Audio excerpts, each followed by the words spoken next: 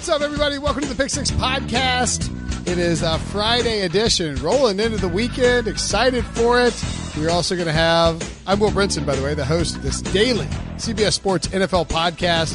It might be the off season, but that doesn't matter. We still do it daily. Coming up today, RJ White, who's on the phone with me right now, or the Skype machine with me right now, and I will break down the AFC West, one of the more intriguing divisions, I think, in terms of the over-unders. And then on Monday, and maybe the Monday after, this is sort of a reminder, a notes version of this, is that we're going to be doing a mailbag edition of the podcast, which means you, the listeners, who have all these weird questions about me and Sean and Ryan and Breach, maybe RJ, maybe Pete, maybe Brady, whoever you want to ask about, or if you want to ask about football, you ask about anything. We had people ask us, what super friend would you want to be stuck with on a desert island? If you had to pick one of us, RJ, me, Ryan, Sean, and Breach, who would you go with for the desert island choice? Like, you're like, no technology.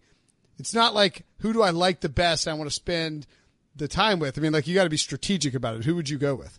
That depends. Have you changed your name officially to Will Brinson, by the way? Because, I mean, at the start of every podcast, that's what you call yourself. By the way. Yeah, I know. I just keep forgetting to mention my name. You can have Will Brinson, by the way. I think I would take, it's a close heat between, for me, and I'll answer this on, I don't want to spoil it, but it's a close heat for me between Sean and Breach. I think that Sean's youthfulness gives him a advantage in this situation, and Ryan's age takes him out of the equation. Maybe I'd be like the most, like, if you had to eat like somebody, maybe I would be the most appetizing, because I'm right. Well, the problem with Sean is the youngest, so he's the millennial of the group, and not having that screen in front of him, you figure he would go crazy before anyone else. That's a good point. You bring Ryan along, at least he, knows how to keep himself entertained when he doesn't have a screen in front of his face. So that's a great point. Ryan might be willing to survive longer than Sean. Sean might just be like, I give up and go drown himself in the ocean or something. And plus, like, who knows if he has, I know we said no technology, but maybe he has, he has a Walkman that he brought along, and the only thing he has is a brand new album, and so you're forced for the rest of your life to listen to Brand New on a deserted island. Plus, at some point, you're reenacting the movie Castaway. Yes, and you already have a Wilson right there, so you can just call him Wilson. There you go. That's a good point. That's a great point. All right, we'll steal all those for our mailbag show. Anyway, you can have your questions answered on the mailbag. If you go to iTunes and leave a 5-star review and ask a question, any question, as long as it's appropriate for the podcast, we will answer it. If it is a 5-star review on iTunes and it's there before we record the podcast around 2 p.m. on Friday, we will answer it. If you want to tweet me, you can tweet at me. It's probably easier to DM me. Sometimes the Twitter just doesn't show the ats. Or you can email me, willbrinson@gmail.com. We will answer all of those in the next week or so, and maybe we'll make it a recurring thing because you guys have interesting questions because you're a bunch of weirdos just like us. Let's get to some news, and then we'll dive into the AFC West. I mean that in a sweet and kind way. First up, RJ, I don't know if you know this. Huge Patriots trade. Michael Roberts, tight end, acquired from the Lions for a conditional 7th-round pick. On a scale of 1 to 10, where does this rank on your fantasy radar? You joke and you say huge, but you never know. It could be a huge thing. They do this all the time. They just steal guys for nothing, and then they turn out to be key players. So, fantasy-wise, I don't know if you could trust him much coming out. He still has to win the role of top tight end, but he's a talented guy. He's obviously more of a receiver than a blocker. That was always his MO in Detroit. So they saw something there. They have a lot of familiarity with that organization. So who knows? If you play in a 32-team league where you got to have a backup tight end, you definitely want to have that guy on your radar there. But talking about your standard 12-team leagues, most of us carry one tight end. I don't think you have to worry about him yet, but definitely a name to keep an eye on. I mean, you could throw him onto a dynasty roster too. Like there's Matt Lacoste and Benjamin Watson, who's suspended 4 games. They cut Austin Sperry-Jenkins. Rob Gronkowski retired. I don't know. They're worse guys to have on on a dynasty roster if he happens to be the Patriots starting tight end by the end of the day. I mean, I don't know. Yeah, part of the issue too with that is that this was a really good draft for tight ends. So right. If you're adding him and who you're cutting out, you're talking about Kalai Waring or some of those deeper Dawson Knox guys. Who would you rather have, Khalil Waring or Michael Roberts? I kind of like Waring just because he hasn't failed yet in one organization. He's still got his whole future ahead of him. I think I did a rookie draft in a dynasty league, and I think Waring might have gone undrafted. No way, right? That's not possible. He did. He's like a mid-round tight end. It's not that. Well, I only had 2 picks. I traded my first and second round pick for Trey Burton, which is a mistake, for the second rounder, and then Brandon Cooks for the first rounder. So that was fine. But Khalil Waring went undrafted. I'm kind of surprised. I assume you have to start a tight end in this league. My dynasty league, we don't have to start tight ends. So he's going to go undrafted in mine. But even if you're talking about you have to start a tight end. I don't know that I'm specifically drafting because these tight ends take a little while to get into the mix. So unless you're one of these big name guys in the first round, I don't think you can count on a guy for a few years anyway. So why are you going to lock him up that roster spot for 2 or 3 years when you just go scoop that guy up in a couple of years down the road? Yeah, I didn't. I drafted Dexter Williams with Green Bay with my last rookie pick because I have Hunter Henry, Trey Burton, and Vance McDonald. Just felt like a little redundant to grab Khalil Waring. Right. Anyway, that's Patriots tight end talk. What do you think the Patriots can look like on offense? It's hard to say. Every time you think you have them, pegged in a certain hole, then they roll out something else. Who would have thought that they would be a team that drafted a running back in the first round, but they did that last year. So I could see them committing more to the run when they don't have as proven receiving options in their weaponry this year. So it wouldn't be surprising to go short passing in like they always do, but then focus a little more on the run and kind of get back to maybe a 2-headed monster in the running attack. And Brady doesn't have to throw it as much. I like Damian Harris a lot this year. I think that's a good rookie pick. Elsewhere in the news, the Colts have paid Kenny Moore. They made him the highest paid slot corner in the NFL. It's this is a weird day for like nitty gritty NFL news. Were you surprised to see this move? Does it bother you? Do you think it's a smart move? Do you just blindly trust Chris Ballard? Earlier in the week, they locked up their punter to a multi-year deal, and then they locked up their long snapper to a multi-year deal, and now they got the slot corner in there. So only 50 more extensions to go. They're getting there. But no, I think it's a good deal. He's been in the league, I think, 2 years now. He had a really good year, I think, his first year, and another solid year last year. So that's the type of guy I'm looking to pay. This guy that is really not dipped in terms of what he's produced on the field, and way outperformed. He's undrafted out of Valdosta State. Wasn't supposed to be anything in this league, and all of a sudden he's one of the best slot corners in the league. So I like this is the Colts. They had the most cap room in the league going into before they signed him. So they got to spend that money somewhere. So might as well, especially if you can stagger it to where you're getting that big cap hit up front. We're not using that cap space anyway. Might as well structure it to where you get to burn off some of it here, and then you have a good asset down the road.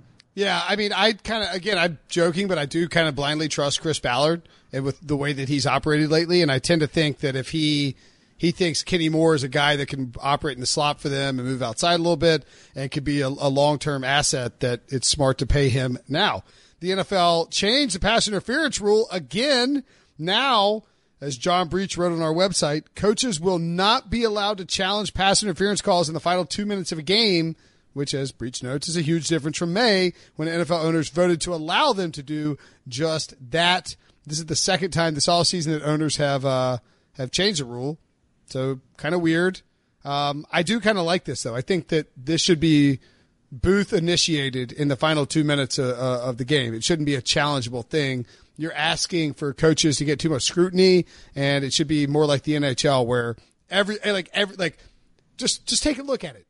Al Riveron, you're sitting there in your office with your feet up watching a bunch of football. Just take a look at it. We can tell by the way that this process has unfolded this offseason with how much they've been on the same page that this is definitely going to get to the regular season, and we're all going to see it run smoothly, and there's not going to be any instances. And so that issue that happened back in the NFC Championship game, put that out of your mind. We fixed the system now. Moving forward, don't have to worry about replay at all. It's if I had an Officer Bar Brady sound drop, nothing, everything's fine. Move along. Nothing to see here, people. Speaking of everything's fine. we talked to Mary Kay Cabot this week about the Browns, and I don't know if you heard the podcast or not. If you didn't, it's fine. If people listening didn't hear it, I would suggest they go check it out. It was a very good show. But Mary Kay pointed out that this offense, they don't really know what they're doing yet, and they're sort of building it on the fly, combining, what Freddie Kitchens runs with what Todd Monken runs, and sort of building it out as they go. And I just think if you're looking for red flags potentially for why the Browns might not be the Super Bowl contender out of the gate, their schedule is tough. They're building this new offense, and apparently, according to Mike Silver of the NFL, of NFL.com or NFL Network, multiple players confronted Baker Mayfield at some point after his comments were made on June 4th about Duke Johnson wanting a trade. So that's kind of a red flag, right? Well, and then he goes on to say they hashed it out. So I think it's a thing where they're like, listen, you're 22, 23, whatever, however old he is. Like, this is the kind of thing that Baker doesn't know yet. Baker was very talented in his first year, but he doesn't know everything about playing quarterback or being a leader. And he'll get there. And there's just something that, hey, pull him to the side and say, that's not cool what you did. This is how you got to approach that situation. We understand. Do it right the next time, but we're good here. I don't think there's anything simmering. The interesting thing was then Silver went on to report, you're talking about Monken and Kitchens. I think his next tweet was, oh, and by the way, the Monken offense isn't really working and Kitchens has to do more than he previously thought. And that's the part that worries me. It's like you get your choice of who you hire. It's not like you have to bring in Todd Monken or they just roll things up in a boggle dice and you just get whatever is thrown out there, and that's what you have to work with. You get your choice. I do like that idea, though. That would be like awesome. Boggle dice, and it's like, all right, here's your defensive coordinator. Bill Belichick, defensive. Yeah. Rex Ryan is now Bill Belichick's defensive coordinator. Like, here's your OL coach. Unfortunately, it's Tom Cable, and you're screwed.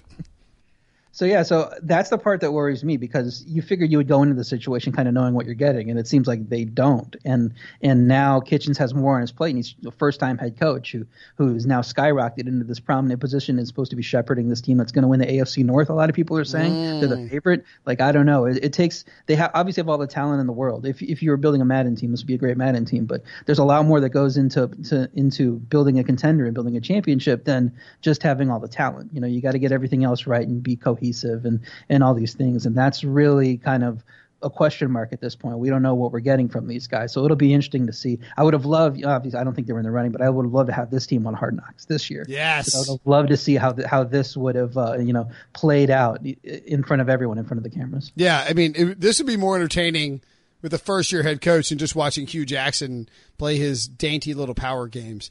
I mean, I've had my antenna up on the Browns. Like, I love the Browns. I love what they're doing. I love John Dorsey. I love Freddie Kitchens. I love Baker Mayfield. Odell Beckham's a superstar. Nick Chubb is one of my top 5 favorite running backs in the NFL.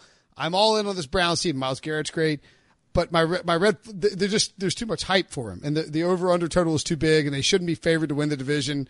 And I get why they are. I get it all. But to me, this is just more of like, okay, maybe we should pump the brakes on this team just a little bit. And I will echo what I've said for a couple months now. Like, hammer the Steelers to win the division at plus 180. That's good value, and you should take it now before it drops, because I think some of this stuff will creep out. Maybe the Browns struggle a little bit in the preseason and training camp. Maybe somebody gets hurt, and all of a sudden the Steelers are minus 120. I would take the value now while you can get it. Yeah, you saying Nick Chubb is one of your top 5 favorite running backs in the NFL is actually bigger than people know, because I know number 1 is Jalen Samuels, number 2 is Naheem Hines. So there's only 3 spots left on that list. Christian McCaffrey, of course. Of course.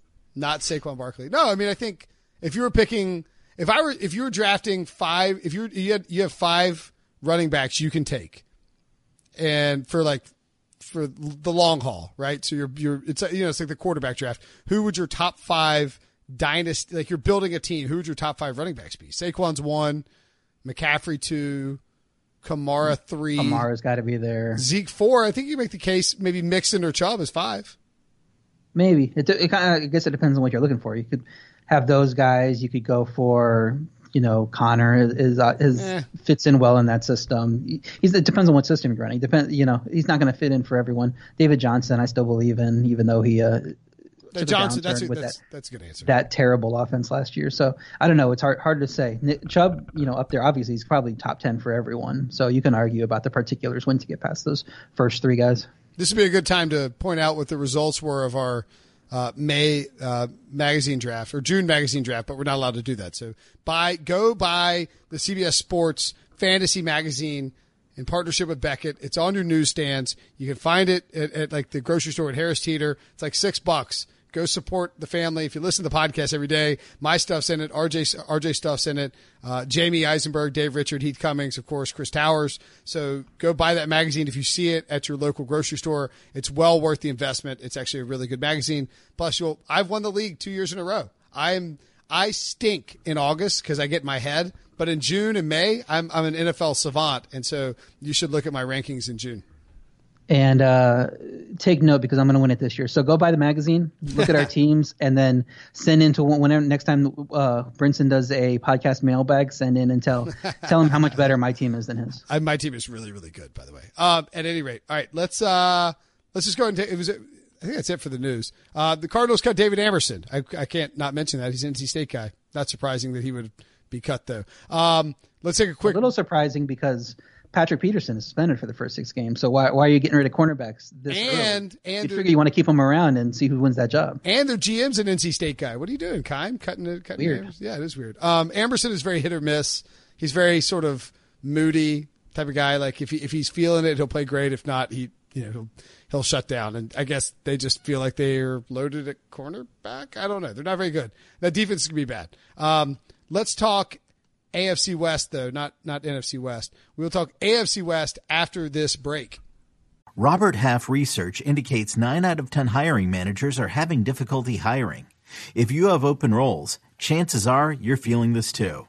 That's why you need Robert Half. Our specialized recruiting professionals engage with our proprietary AI to connect businesses of all sizes with highly skilled talent in finance and accounting, technology, marketing and creative, legal, and administrative and customer support.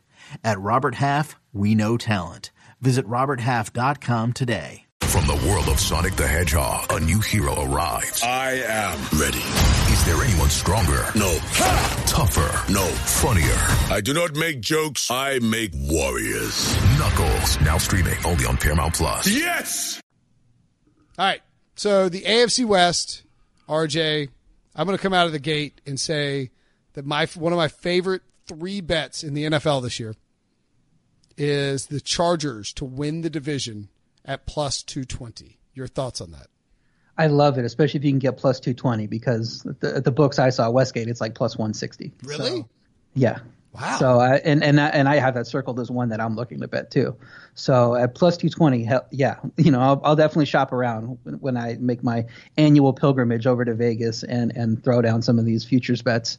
And that's definitely when I'm going to be shopping around because last year we both loved the Chiefs to win the division. We sure did. And I went in thinking I was going to get them plus 275, shopped around, got them plus 320. So I got a plus 350. It was and granted it was closer than it should have been. Like they could have lost the division to the Chargers in that home game. But I mean, right. it was that Chiefs over was like 8 games. It was the biggest lock on the planet, and they cruised the division. That was I feel like this is exactly like that this year, but inverse with the Chargers.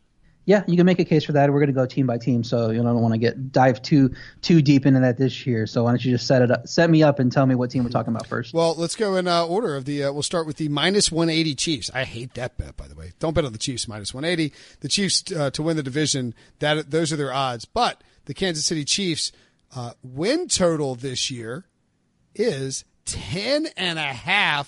The over at the Westgate is plus 130, and the under is minus 150. What are your thoughts initially on the Chiefs? I really want to go under here. I don't like betting minus 150. So I probably won't bet the under, but I think that's the only clear way to go. We were all over them last year, like we just said. We thought Mahomes could break out. We cashed big on those division bets. I'm not sure everything's going to break right this year. I don't think you can expect Mahomes to have a full repeat. I'm not saying that I pulled apart his game and I can see how they're going to exploit him, but he's got a year on tape now, and that was the crowning achievement of the NFL was that offense going into last year, much like Sean McVay was. Sean McVay's offense didn't come out and sputter. They still had a good year, but I don't think they were as good as they were the year before as far as the regular season goes. I think people could start to catch up with the Chiefs. Then you look at the Tyreek Hill suspension. What happens if Sammy Watkins misses time with injury like he's wont to do? Travis Kelce recovering from ankle surgery. I think he'll be fine heading into the season, but what if that lingers throughout the year?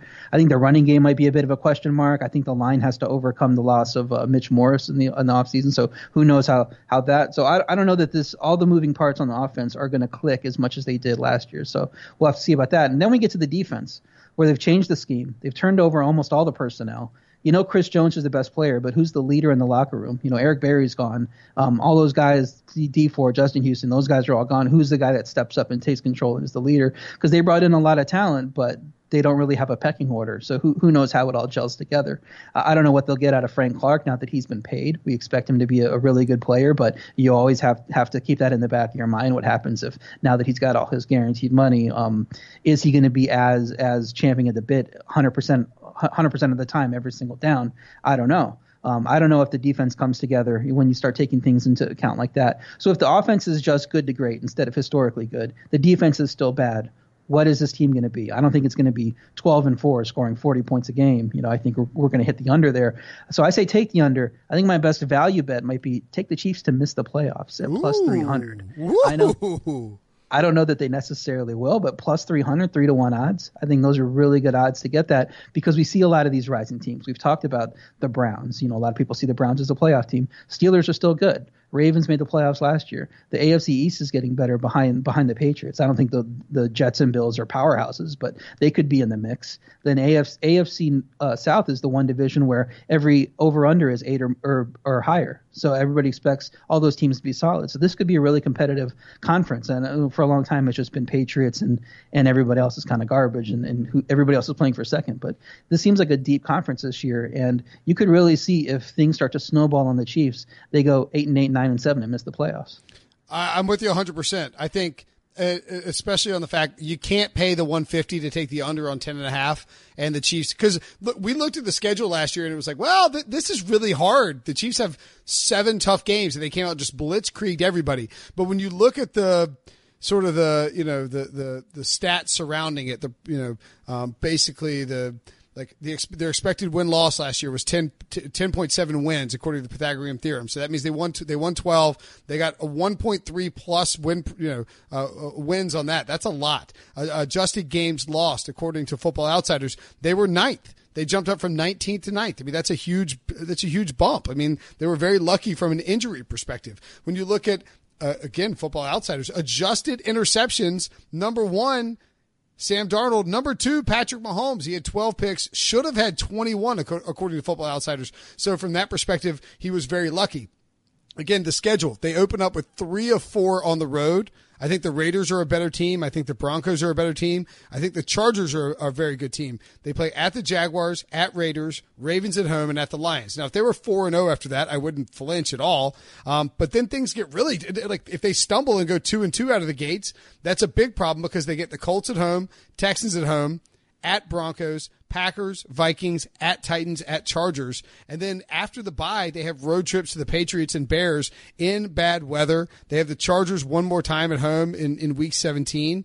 And I just think this is a tough schedule. And in my opinion, when you're betting these things, betting the over on a double digit is a dangerous proposition with anyone not named the Patriots. So I am with you 100% there. And that doesn't even factor in, I mean, I know Tyreek Hill the investigation might have been suspended or he might have been cleared or whatever phrase they're using there, but he can easily still be suspended a lengthy amount of time by the NFL. Right, yeah. The NFL marches by the beat of its own drum. So just because the police have cleared Tyreek Hill doesn't mean he's going to get off with anything. I would be surprised if he got off without getting suspended at least, 4 games, 6 games, whatever arbitrary number they decide, 7.5 game. Who knows what they're going to decide? But I would be surprised if he got off scot-free. And like I was saying with Sammy Watkins, he has trouble staying healthy. I know that as a Bills fan that he could never stay healthy. So if you get down those 2 guys, you're talking about rookie Mecole Hardman and like then what? DeMarcus Robinson and Marcus Kemp and Garrett Dieter. Yeah. And Byron Pringle. Are these real names? What is happening here? Gehrig Dieter and Byron Pringle sound like the stars of whatever HBO's new 30-minute comedy is to run with Silicon Valley. Byron Pringle. Who signed Byron? Felton Davis III? Is this a joke? What is happening with this depth chart here? And you're right, again, if Travis Kelce goes down and you're missing Tyreek Hill, Mahomes is going to have some regression anyway. I'm with you on the under. One under I don't like, but everybody knew this before we even started this podcast. I love the San Diego, 3 years. Los Angeles Chargers, over under 9.5. The over is -140. That is a lot. Don't get me wrong. I just said you don't want to bet 150, so I don't want to bet 140. But 9.5, I think that's too low for the Chargers, who I believe are a 10-win team. RJ, what say you? I think it's definitely too low, too. I'm much more confident in them than the Chiefs in this division. I talked about Chiefs missing the playoffs. I agree that the best bet is +160 to win the division. I don't know that I take the -140, but I do think it's pretty solid. So if you want to play that -140, I have no problem with it. It was a top 5-ish offense last year. Hunter Henry will be back. He didn't play there. Top 10 defense last year. They've gotten better. They didn't lose any really key players, but they added Tillery, Adderley, and Thomas Davis on D. That's a lot of talent coming in to what they already had with especially the pass rush. So that's going to help them in the middle of the field, which is where they had an issue on defense. Rivers hasn't slowed down. You could speak to that better than anyone. Best completion percentage since 2013 last year. Best yards per attempt since 2010. I mean, his stats still look like he looks like Brady. Like he can keep playing until he's 45 if he wants. Travel can be tough for them. Playing on the West Coast. They have games at Detroit, Miami, Tennessee, Chicago, Jacksonville. Not that all those are tough teams. It's just a tough travel for having to go from LA. They were 7-1 on the road in 2018 last year though, so they've proven they can travel and play well, and they're not going to fall. That may be a little bit easier travel schedule for them last year, but I think the other question mark for me is the offensive line. It's not a question mark is the kicking. It might actually be fine for once. Michael Badger. What a world! What a world! 15 for 16 on field goals and 27 of 28 on extra points. So if he locks down that spot, that's huge because we've seen, 1 or 2 games shift just on the kicking with the Chargers year in and year out. And if kicking's not going to be an issue with them, that's the kind of thing that puts you from a 9-7 team to a 10-6, 11-5, and you cash that over. So I love it. I think it's good value even at -140. Another one is 16-1 to win the Super Bowl isn't crazy. I could see experienced quarterback. They've all gelled together. Will picks them to win the Super Bowl every year, so he's going to be biased in this sense. I'm going to go ahead and tell you I'm picking Chargers over Vikings for the Super Bowl this year. 16-1 is the odds we're getting on Cleveland to win the Super Bowl. And who are you going to trust more? Yeah, that Cleveland team with a lot of talent, but a lot of question marks, and still we haven't seen it come together yet, or these Chargers, which just went 12-4, top 5 team in the NFL, even though they finished second in their division, just a juggernaut for a lot of the season. And I'm taking them at 16-1 over Cleveland. So that might be a really good value bet for the Super Bowl. And, take anything positive you can on the Chargers, I think. Yeah, I'm with you. I think one other thing to look at when you look at the Chargers, again, they're like the Chiefs. They exceeded their win expectancy, 10.4. They won 12 games. But you got to remember, they laid 2 eggs. I mean, I guess week 1 against the Chiefs, they lose 38-28. Isn't a huge egg. But, I mean, like every Chargers team, and they lost to the Rams too. In fact, I guess those aren't really eggs. They lost to 2 of the best teams in football in the first 3 weeks of the season. It sort of masked what we thought about the Chargers. And then they went on this great win streak. They had that one close 1-point loss to the Broncos. And then lost to the Ravens on the Saturday before Christmas Eve. And so, I mean, of course, lost to the Patriots in the playoffs. But I mean, that was their 5 losses. That's nothing to be ashamed of. That they won in Pittsburgh, they won in Seattle, they won in Kansas City, they won in Denver, they won in Cleveland by 24, which I guess is not a huge deal because it was against old Hugh Jackson there. But they went to Buffalo in week 2, which was a classic Chargers collapse game, and they stomped the Bills 31-20. I just think this is a team that, like, you've got 2 veteran coordinators in Ken Whisenhunt and Gus Bradley who are good at what they do, as much as you want to mock them for their head coaching resumes. You have Anthony Lynn, who's sort of come into his own and sort of discovered how to be a head coach and not make the same mistakes. And I look at this Chargers schedule in September, and I would normally – I mean, look, it's possible they go 2-2 because it's what the Chargers do. But they're Colts at home, at the Lions, Texans at home, at the Dolphins. I mean, I don't think it's unreasonable for them to win all 4 of those games. Now, they probably won't because they're the Chargers, but it's not unreasonable. And if they do that, They still have 2 games against the Raiders, of course. 2 games against the Chiefs, probably split those. They got the Titans, the Broncos twice. I just think they come out of the gates hot and really surprise some people. And I do think Phillip Rivers is going to be in an MVP type of year, maybe not quite up to that snuff, but he's got so many weapons, and Melvin Gordon's playing so well. I just think this is maybe the best team in the AFC. If they can get to the playoffs and not screw it up against the Patriots, they could make a deep run. I agree with you. I like their Super Bowl odds. Yeah, maybe best team in the AFC from September to December. Once we flip to January, we know who the best team in the AFC is. The Patriots, yes. Of course. Yes. Okay. Sorry, my wife wants to know where the Nintendo is for my son. Have you heard that Robbie makes me read him Nintendo stories at night? I like telling people this. I mentioned on the podcast like once a day. I have to read 30 original Nintendo stories every night before bed. It's very exciting. That's amazing. Yeah, it is. It's like once upon a time, there were 2 little brothers named Mario and Luigi. The Denver Broncos, that is actually what I do every single night. The Denver Broncos over under 7, a big gap here between the top 2 teams and the third team. Over 7 minus 120, under 7 even. What do you think about that one, RJ? I think that if I had it my way, we would turn these off-season podcasts into you just reading Nintendo stories to our listeners for about an hour. But and then I have to do a balloon fight. Like once upon a time, there were two boys named Robbie and Daddy, and they had to fight a balloon. It's every single night. It's unbelievable. I would listen to it going to sleep if you want to live stream that, and we can put that on, and I think everybody will love that, listening to some old school Nintendo stories. I think 7's probably a good number for the Broncos. I wouldn't take the under. I don't love the over. They went 6-10 last year, but they had 7.4 wins per Pythagorean record, so they kind of outperformed what their record said they would. Still should have a great defense centered around that excellent pass rush. I know they've lost some players here and there, throughout their last few years, but I think there's enough there, keying off that pass rush, and they brought enough talent that defense is still going to be good. I think someone has to step up in the receiving game, but the talent is there. Cortland Sutton and Deshaun Hamilton should be better in year 2. I think Fant can make an immediate impact, even though we don't expect tight ends to perform too well in their first year. I think he's such a dynamic player that he's going to have an impact on that offense right away. So if Emmanuel Sanders can stay healthy, that's pretty good passing game weapons. We'll see how much it coalesces around Joe Flacco. I think even with Flacco at QB, this is a team that can pair a solid offense with a great D and win 8 games. So I would lean to the over, even though I don't love it. I'm probably just staying away at 7. I think 7's a good number. Yeah, I tend to agree with that. We don't know anything about what Vic Fangio will be as a head coach, although I do think it's a little bit of like a Mike Zimmer bump here, where this longtime guy will, old school football dude will motivate his players. I like their opening schedule, even though 2 or 3 are on the road. They're at the Raiders, and I think it's a very winnable game, certainly if Denver is in shape. They get the Bears at home in week 2. Vic Fangio will know what to do against Mitchell Trubisky. And then Vic Fangio is at the Packers in week 3. Now, that's not an easy game, of course, but I think he'll be able to game plan against Aaron Rodgers, who he saw multiple times over the last few years.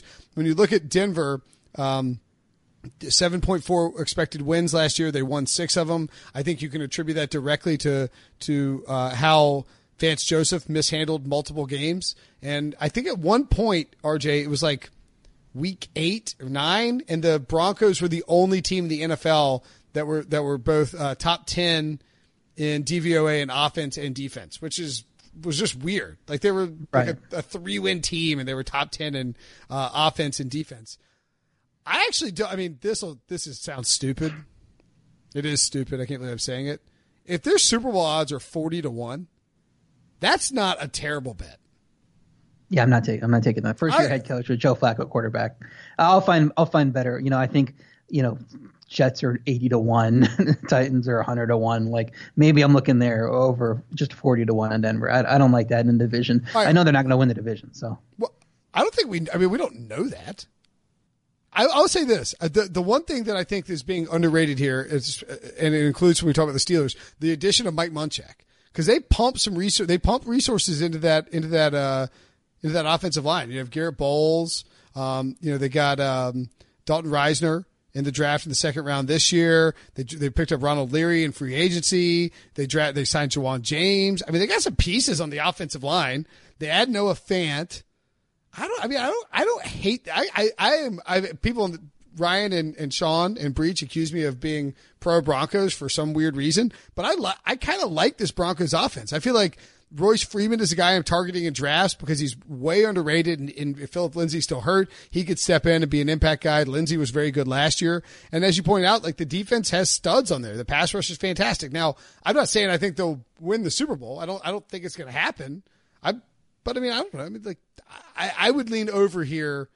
I don't love the over, but I would lean. I mean, I think they could end up being a better team than people expect. The one real concern you have when you look at the schedule is after the bye in Week 10, they have 5 games. This is a horrific stretch.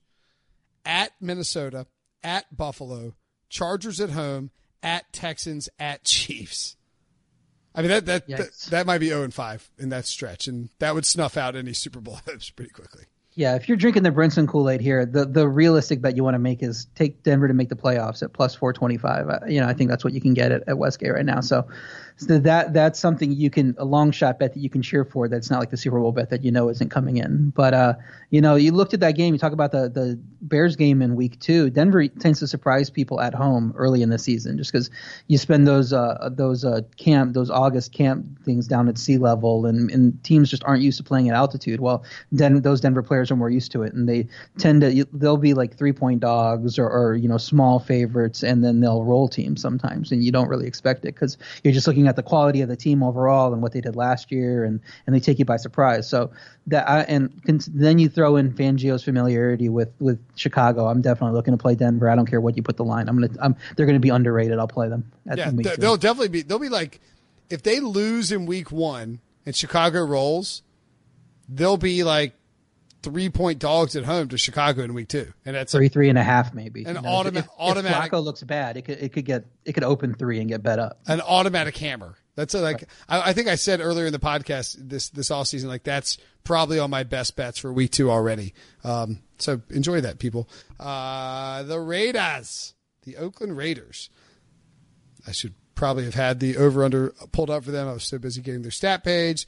The Raiders are, oh my goodness, over/under 6. That is low. Minus 130 under. Minus 130 for the over. Plus 110 for the under. RJ, one of my biggest regrets in life is not putting about 100 times more than I did on the Raiders under of 8 wins last year. Because I loved it. I loved it like I loved the Chiefs over, and I didn't bet them as much as I should have max bet them. Like taken everything I could have possibly bet on those two teams and bet them. Because you're not going to be more right than I was about those teams. Right, and then how much was their multiplier that you got paid out? Did you still get paid out minus 120, or yeah, exactly. If you would have put more on, would they given you 10-1 or? What do you mean? My biggest regret in life is not betting Leicester City to win the Premier League. That year they were 5,000-1 to do it. But I actually bet the Raiders, and I bet the Raiders under for like $40 in Vegas. You got to stick to your unit, and it doesn't matter how much you believe in it. You can't just throw the house at one bet. You just kind of got to stick to your guns on how you make bets. What are we going to manage bankrolls now? I'm just kidding. Just trying to help. Will. Managing bankrolls is very important. I'm terrible at it. I wish I was better at it. RJ is very good at it. Question for you about that, because I think this would be helpful for people that don't I think a lot of people listen to this podcast are like, I get DMs a bunch where people are like, hey, I kind of want to bet on some games. What do I do here? Like, where do I go?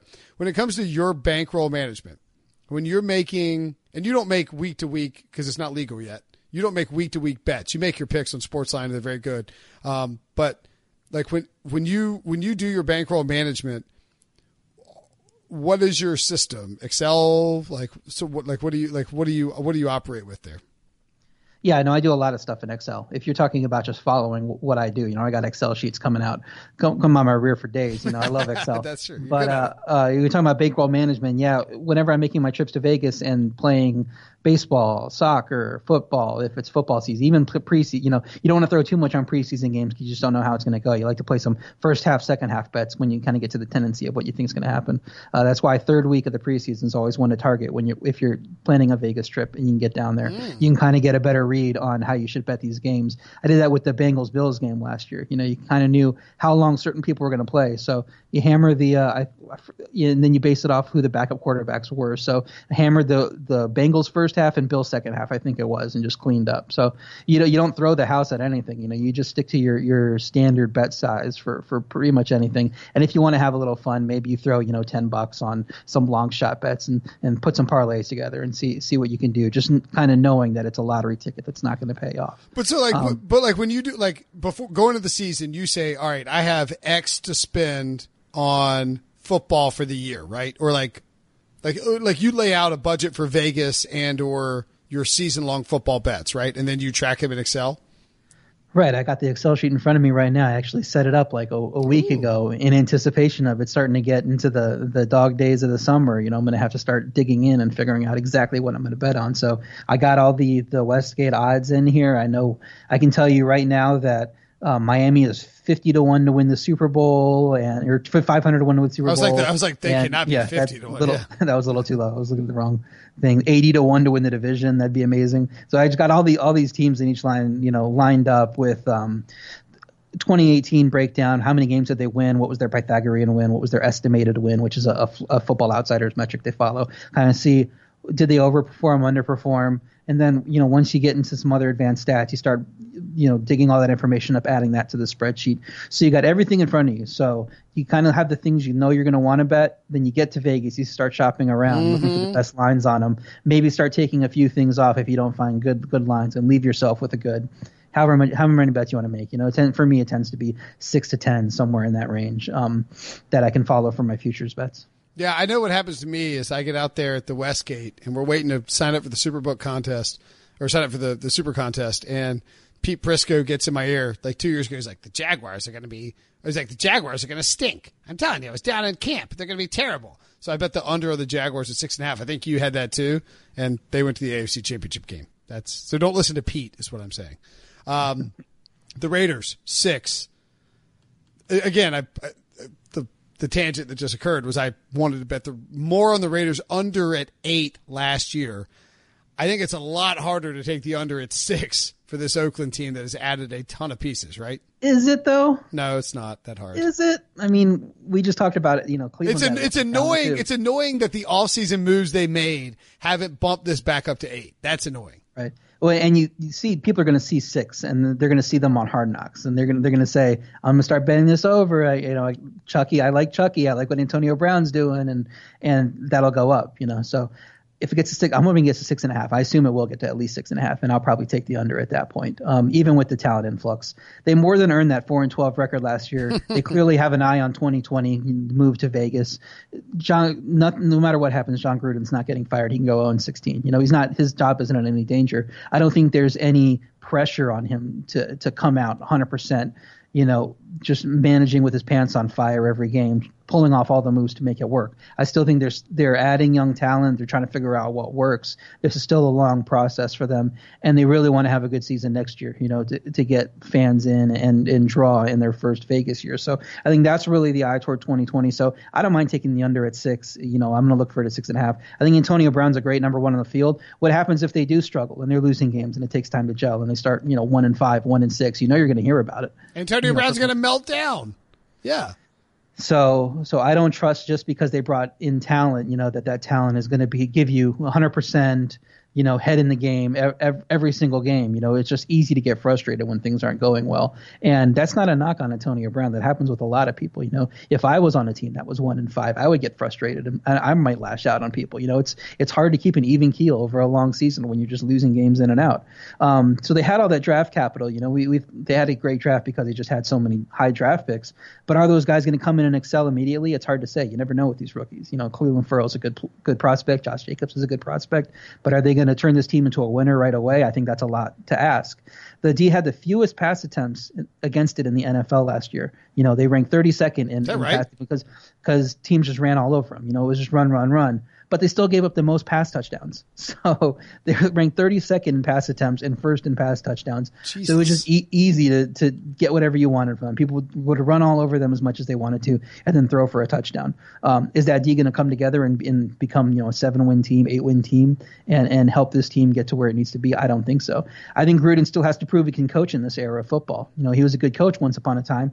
He comes in, high-profile job, takes over in his first year, a team that had recently won 12 games, as you and I know. very, very well. They won exactly 12 games, a few years ago, and then they go 4-12 in his first year. So I don't know that he's cut out for this yet. I think he still has a lot to prove. Maybe that's the fire that gets him going and having a good year. And like I said earlier, coaching with his pants on fire. Maybe he feels he has something to prove.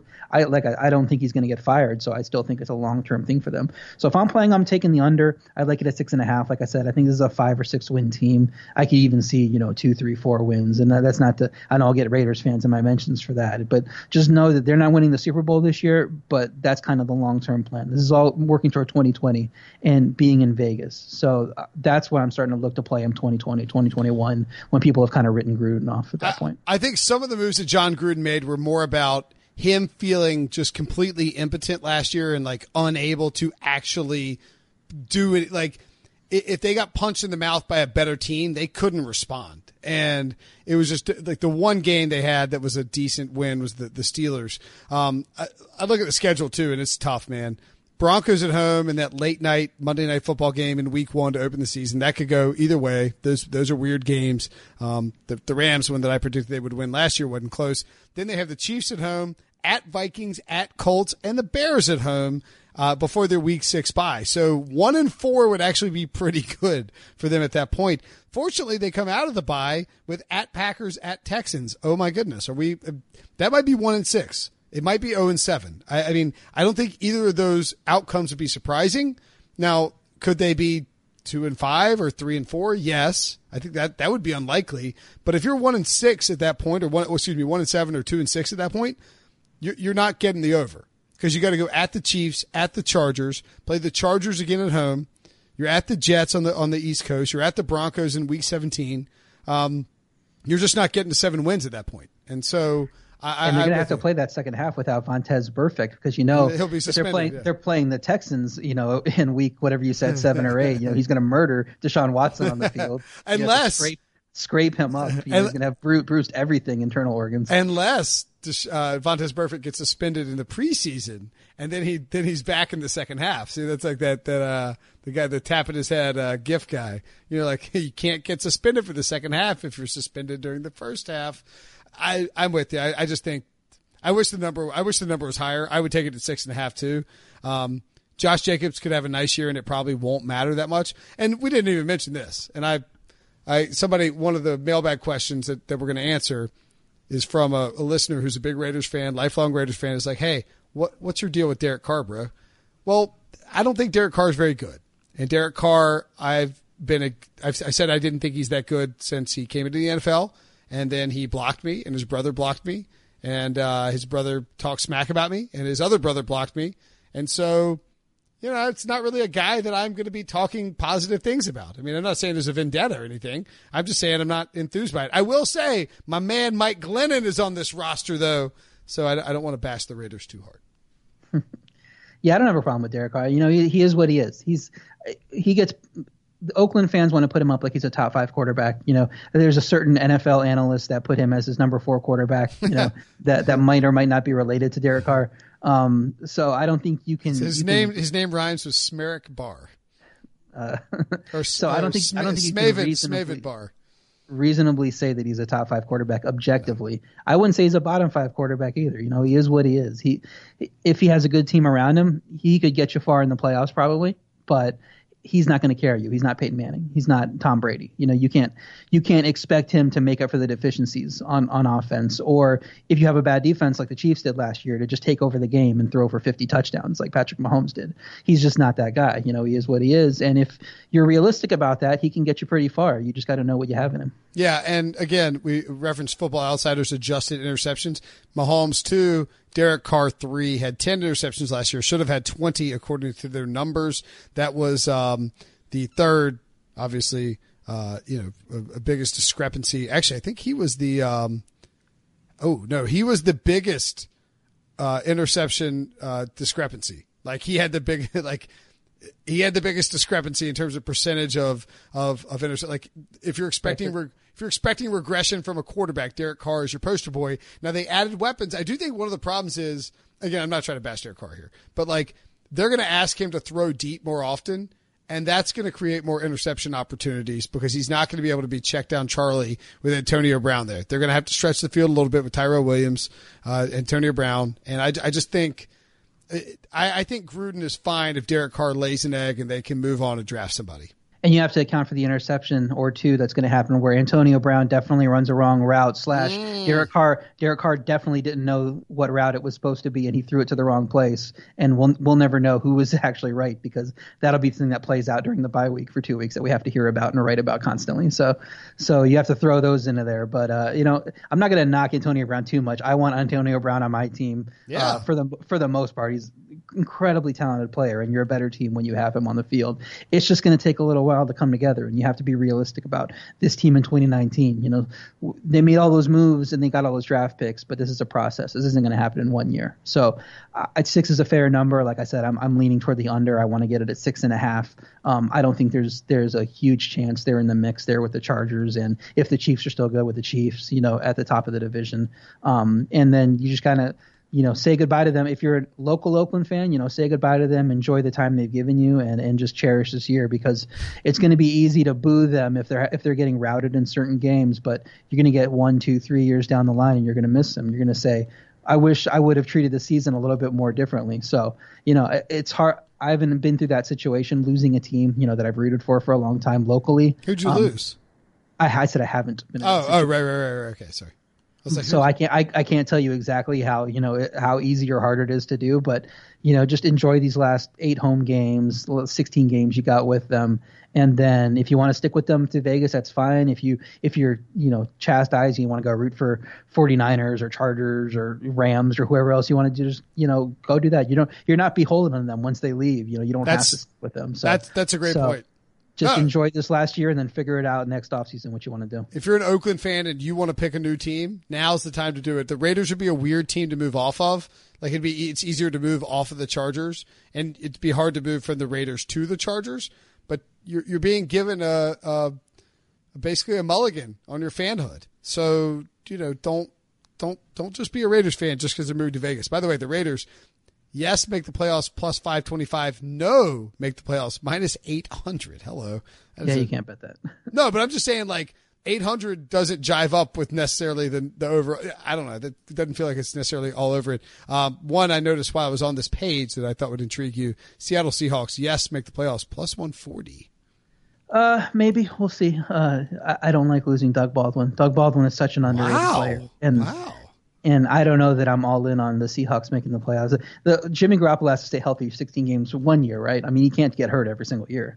And there's some good teams in the NFC, so I think that there's going to be 2 playoff spots in the NFC East. So you're only looking at 1 wild card after that. Is that going to go to the Packers, Vikings, Falcons / Saints, or is it going to go to the Seahawks? So I don't know that I'm all in. I liked getting them at what I get them at last year, like 2 plus 250 to make the playoffs. Yeah. Obviously that's you can do the math yourself. I felt better about that. I like the history with them. Now you're talking about 140, 150. I don't know that it's a great value for me. Interesting. All right. Well, maybe we'll have to revisit that later in the offseason. In the meantime, we got to get out of here. We'll be back Monday with a mailbag show. I'm on vacation. Brady Quinn and Pete Prisco will be filling in. The Super Friends will take care of business, and it will be delightful. I'll talk to you guys on Monday, but have a great weekend. RJ, follow him on Twitter at RJWhite1. Thanks, buddy. Always a pleasure. Thanks, Will.